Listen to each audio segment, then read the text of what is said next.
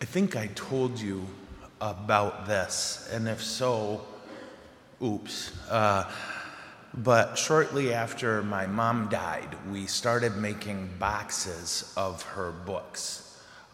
She would every day write, every day, and she wrote a lot.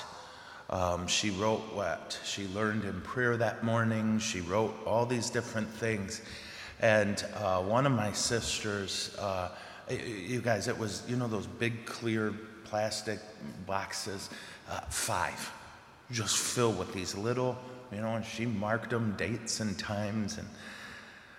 And we moved, they're over in the rectory now. No one else had room. And every once in a while, when I first moved here, I would look at them. And I asked my confessor, I says, it feels like an invasion. And he said, Joe, she's in heaven. She's got no secrets. So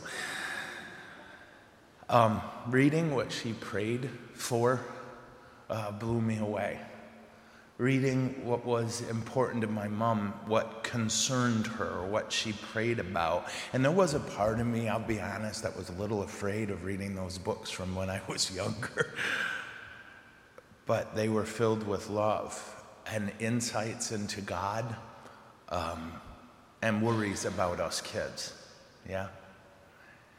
And I know, I don't think there was a point in life where I thought, man, she doesn't love me. There were times where I was pretty sure she didn't like me, but I always knew she loved me, but it was never clearer to me than when I read her prayers for me.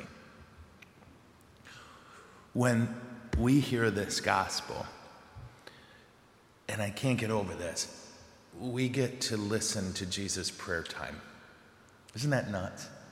Every time in the Bible, it says Jesus went off to pray, and you and I don't know what happened. We don't know what he said. We know what Jesus prayed for. And what did he pray? That we'd be one. We know what Jesus wants more than anything. In his words, that we know the love with which he loves us, and that knowledge of that love binds us together. I want us to think about that because I think it's pretty incredible. The second thing is this. What else did Jesus pray? And this kind of cracks me up and fills me with hope. Father, they are your gift to me. Who's the they? Well, in this case, James and John, who interrupted a speech by Jesus to see if they could be in charge when Jesus takes over. Peter, who he knew was going to deny him 3 times. Judas, who betrayed him. Every one of them but John ran away when he needed them most.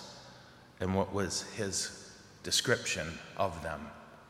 They're your gift to me. I forget often that, and it's even hard to say, isn't it?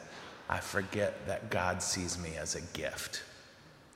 If I read that Jesus said, Father, I can tolerate these guys, I'd be like, I get that. But no, we're God's gift to Jesus. Wow. Yeah, so I'll shut up now. I just want us to think about those 2 things, because every time I read what Jesus prayed, it breaks my heart into 1,000 pieces and somehow reassembles those pieces into a bigger heart. Amen? Okay.